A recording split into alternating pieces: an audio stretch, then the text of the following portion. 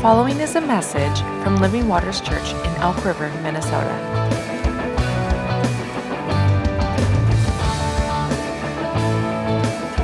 For more information, visit livingwatersmn.org.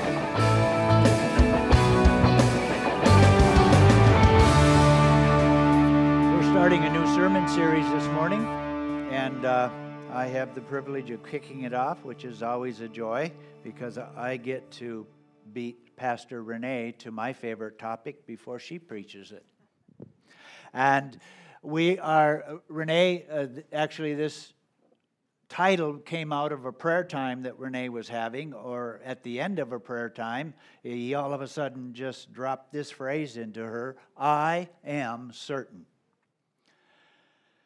And we want to spend, we don't know how long yet, I think it'll be more than a month, but we'll see. But we just want to talk about some of the things that we are certain of. More than core values, foundational truths that are immovable. And it's good to know that the things that we are certain of come out of a certainty of the I am. In other words, we have an I am certainty. In the same way that, behold, I am doing a new thing. You remember that when Moses was at the burning bush and he gets his marching orders and he says, yeah, right. Who should I tell him sent me? And all of God said is, he said, just tell him I am. Finish the sentence. I am, come on. No, I am who I am. And so these certainties that we're talking about are I am certainties. They are certainties that come out of the Word of God, of course, but in particular in the subject for today, it comes out of the crucible of my life. And the focus for today is the goodness of God. I am certain God is good. And I want to talk around that theme. And I am certain that God is good no matter what is going on in my personal life. God is good. And He am being Him. And I am certain because I am is behind my certainty. Amen? So I'd like you to turn in your Bibles. It's probably a pretty familiar portion of Scripture for most of us. Matthew chapter 19 and verse 16. Matthew chapter 19 and verse 16 through verse 22. It's an encounter that is recorded in 3 of the Gospels, Matthew, Mark, and Luke. Now behold, one came and said to him, Good teacher, what good things shall I do that I may have eternal life? And he said to him, Why do you call me good? No one is good but one, that is, God. But if you want to enter into eternal life, keep the commandments. He said to him, Which ones? And Jesus said, You shall not murder, you shall not commit adultery, you shall not steal, you shall not bear false witness. Honor your father and your mother, and you shall love your neighbor as yourself. The young man said to him, All these things I have kept from my youth. What do I still lack? And Jesus said to him, If you want to be perfect, go, sell what you have and give to the poor, and you will have treasure in heaven, and come and follow me. But when the young man heard that saying, he went away sorrowful, for he had great possessions. It's interesting to me that Jesus would say, Don't call me good. It's basically what he was saying. He was saying, Why did you just call me good? And he goes on to say, There is only one good, and that is God. Now, the word good in that original language is agathos. And it means well, pleasant, upright, honorable, excellent, and we probably could go on and on. It does mean good in the sense that we understand as something as being good. But what I believe we must understand is that what Jesus was saying, you and I can do good, we can even be good, but we are not good. By that I mean our nature is not good. God does good, not by discretion. God is good. He is goodness. And it is His nature. He can't help but be good. He can't help but do good because it is His nature. And the reality is that He is the only one, and this is what Jesus is saying, He is the only one that is good. Now, we know that Jesus Christ had not yet gone to the cross. He had not yet taken His seat at the right hand of the Father. He was man, and He was God, and He was on His way to becoming the good that His Father is. And we know that He did good. How many of you in this room have ever done something good? Well, I hope so. The Bible tells us that we are created for good works, that He's created good works for us to walk in beforehand. So the reality is, He's calling into question your goodness and my goodness. So when we're talking about God is good, we're talking about a personality. We're talking about a character trait of God, who God is, not just something He does. It is His personality. The Bible tells us that surely goodness and mercy shall follow us all the days of our life. And that does not mean that the person that is following us is named Shirley. What it means is certainly,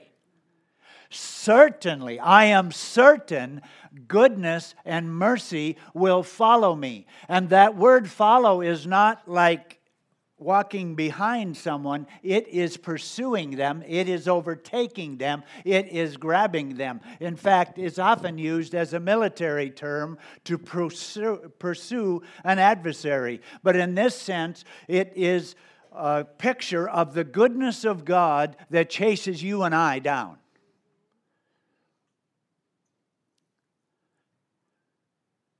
It's important that we know God is good.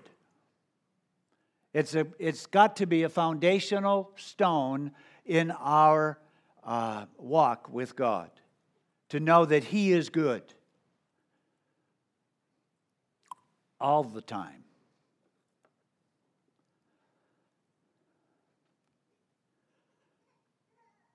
Psalms 34:8 challenges us, taste and see that God is good.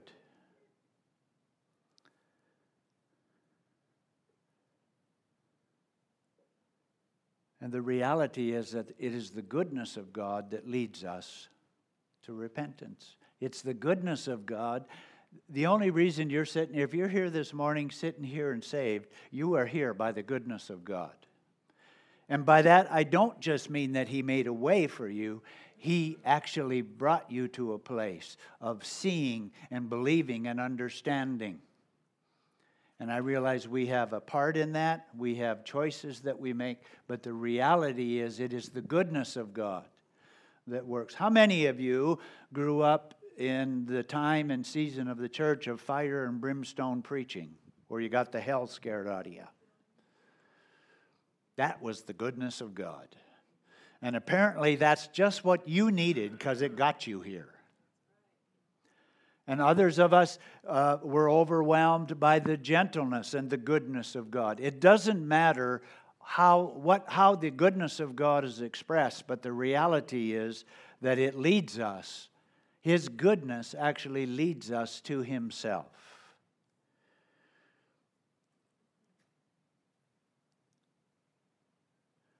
You and I can do good works, but the Apostle Paul said it this way, in me, that is, in my flesh, dwells no good thing.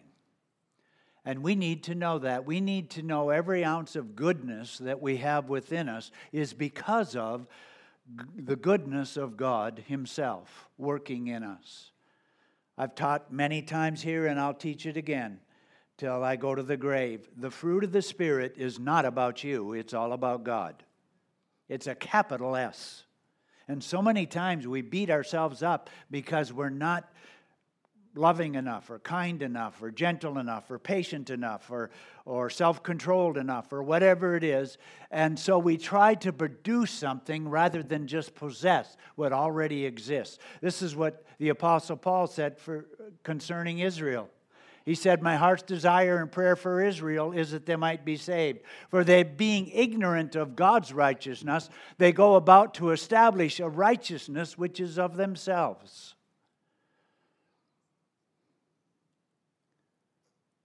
You and I are not good apart from God, and we need to know that.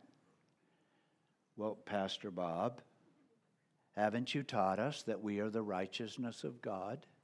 Yes, I have, but finish the sentence. We are the righteousness of God in Christ Jesus. He makes me good. He even can make me look good. Isn't that amazing? I remember after I first got saved, my countenance changed, and people remarked on it. It's like, "You're different." What was different? I wasn't so hard.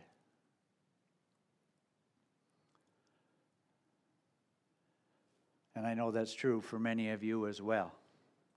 So the reality is, what we do give ourselves to is good works.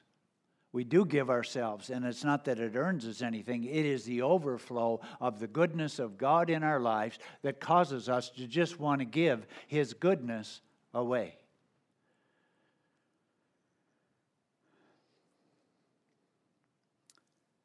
I am well aware that here this morning there are no doubt people who are in a position in their life and a time where it is hard to perceive or to see the goodness of God. Many of you know that 4 years ago I lost my wife to cancer. Pastor Renee lost her mother.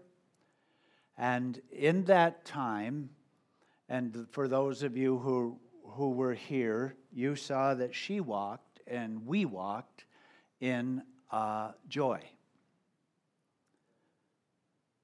And the reason that we could walk in joy is because of the goodness, a confidence in the goodness of God.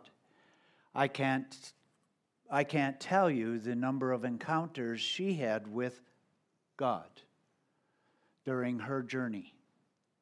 And I can stand here today and I can tell you we as a family saw the goodness of God. But here's the deal. I appreciated what Bill Johnson out of Bethel Church in Redding said just recently when his wife died of cancer. He said this: God is not a vending machine where we just put in and pick what we want. This is not a vending machine. One of the dangers is that we wait to define God's goodness based on if He performs the way we think He should perform. And if He doesn't perform the way we think He should perform, then He must not be good. And that is a lie. We must never measure the goodness of God by what is going on in our lives. It's a trap.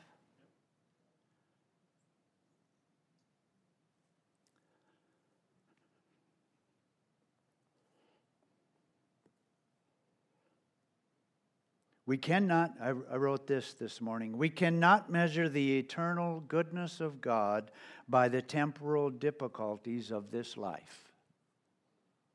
It's no indicator.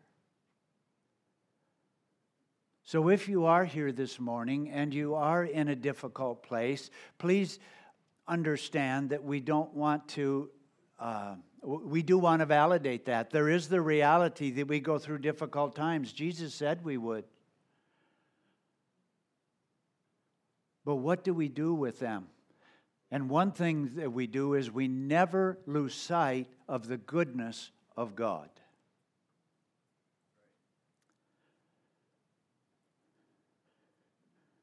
Can you put that scripture up, Mandy, out of Romans? Everyone say, we know. What that really means is we are certain. Remember, we're talking about things that we're certain of. We are certain. We know that all things. Everyone say all things. We know.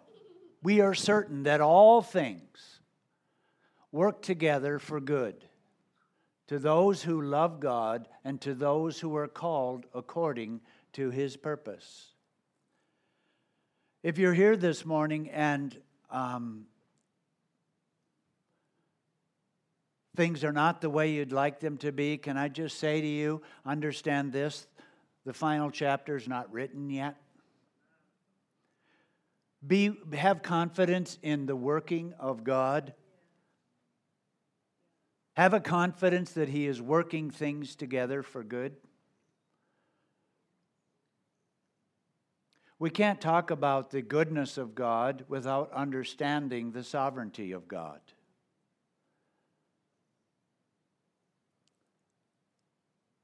The Bible carries with it, depending on who you ask, many, many, many, many promises.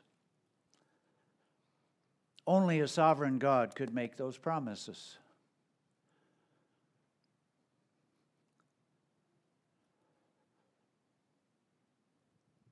I can make promises to my kids, even in my limited sovereignty as a human being, as a father, because I knew my intent. I knew my sovereignty. I knew my ability to bring it to pass. When I promised my son a .22 rifle when he turned 12, and I gave it to him before then because I couldn't wait. That's the nature of our Father. But I could promise it because I knew I could pull that off by the grace of God. And so it is with our God. And He makes promises because He has the ability to pull it off. But here's the challenge. We sometimes don't like the way He exercises His working. We sometimes don't like the way He brings His goodness. And we want to define it and prescribe for ourselves what it looks like. And as soon as that happens, we become God and He ceases to be. Or maybe a better way to say it is, He ceases to be Lord and we become Lord.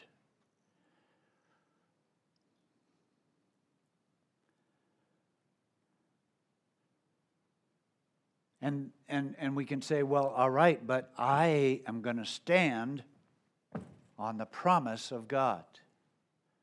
And that's wonderful. I encourage you to do that. Just make sure you're standing on the right promise. Make sure you're standing on the promise that He intends to fill. Jesus said, I only do what I see the Father doing, and I only say what I hear the Father saying. And it's in present tense. It's not I saw, it is I see right now. And many times we do things based upon what we feel we should do rather than actually checking with Father and see what He's doing.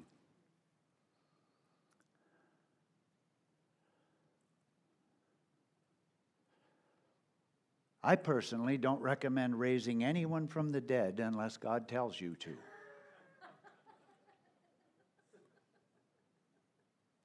Really? Why would you?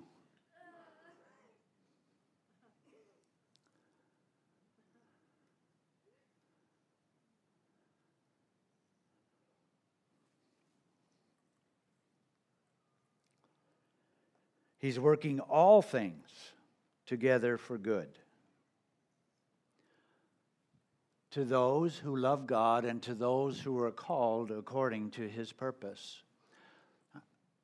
I'm going to say something.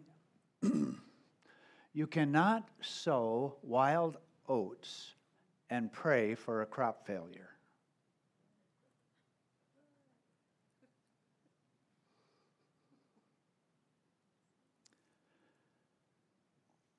We must be sure that our life lines up with the reality of those who are called according to his purpose. We must be, by that I mean we must be about our Father's business.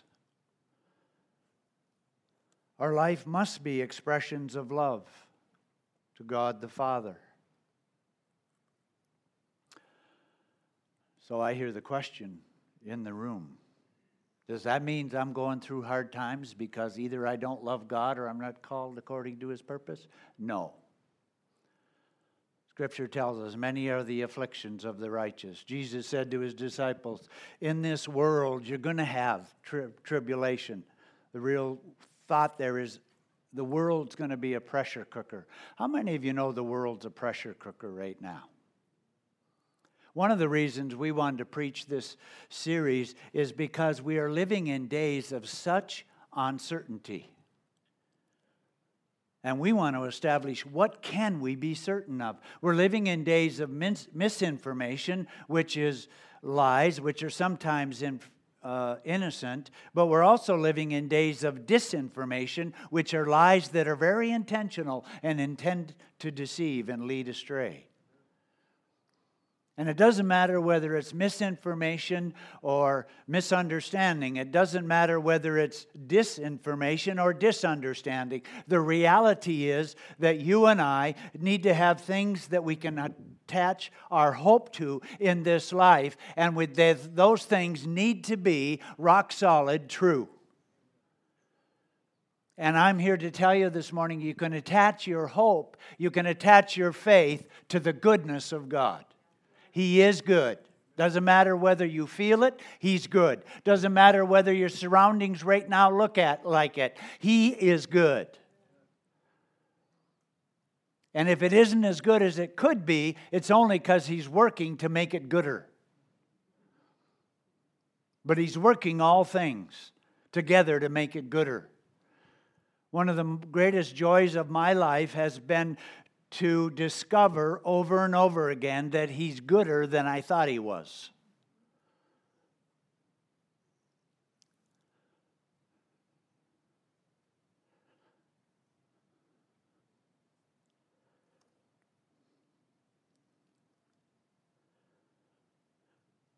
I want us to notice that our text this morning, in reality, is not about the goodness of God. I mean, that wasn't the purpose. That wasn't the man's question.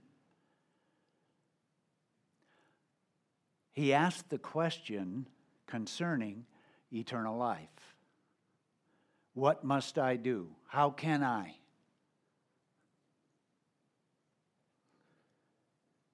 Verse 16. What good thing shall I do that I may have eternal life? And we need to understand that there is no greater certainty than the goodness of God as it relates to an eternal destiny.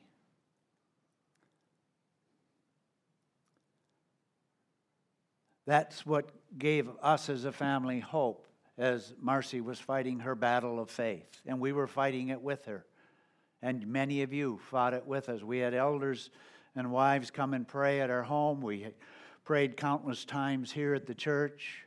Many of you were praying. And we just need to understand that the outcome was eternal.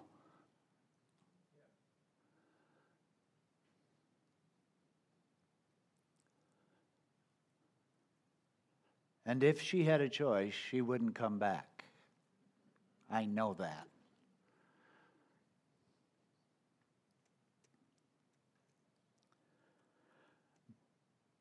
Many either watching online or here this morning have lost someone to sickness or whatever. And it can call into question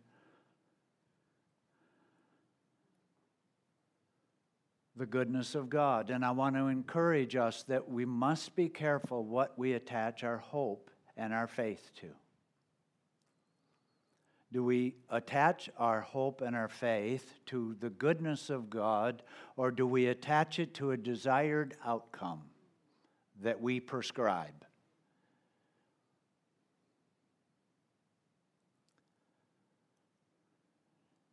We must put confidence in the goodness of God. He is good, and He does good, and He is doing good, and He is working all things together for good. And the greatest demonstration of His goodness is the person of Jesus Christ, His Son, who was the exact radiance of His Father and went about doing good. And now is seated at the right hand of the Father and is a part of the Godhead that is good.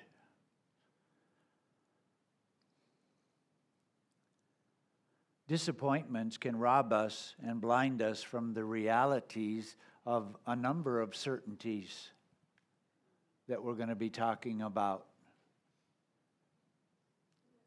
And one of the reasons that we wanted to do this series was because we wanted to be able to know what are certain consistent things that we can attach our faith to, our hope to, because we know they are ultimate truth.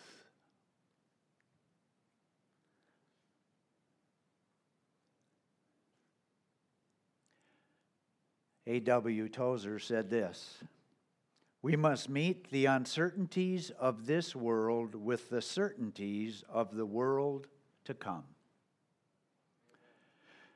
We must meet the uncertainties of this world with the certainties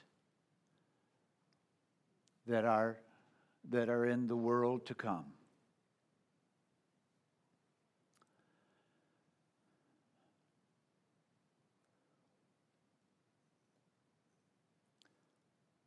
This is not it. It's good for us to know that. A lot of the fear and stuff that people have entered into is because we tend to think this is it. This is not it. This is taking us there. This is Him working within us, His nature, His person.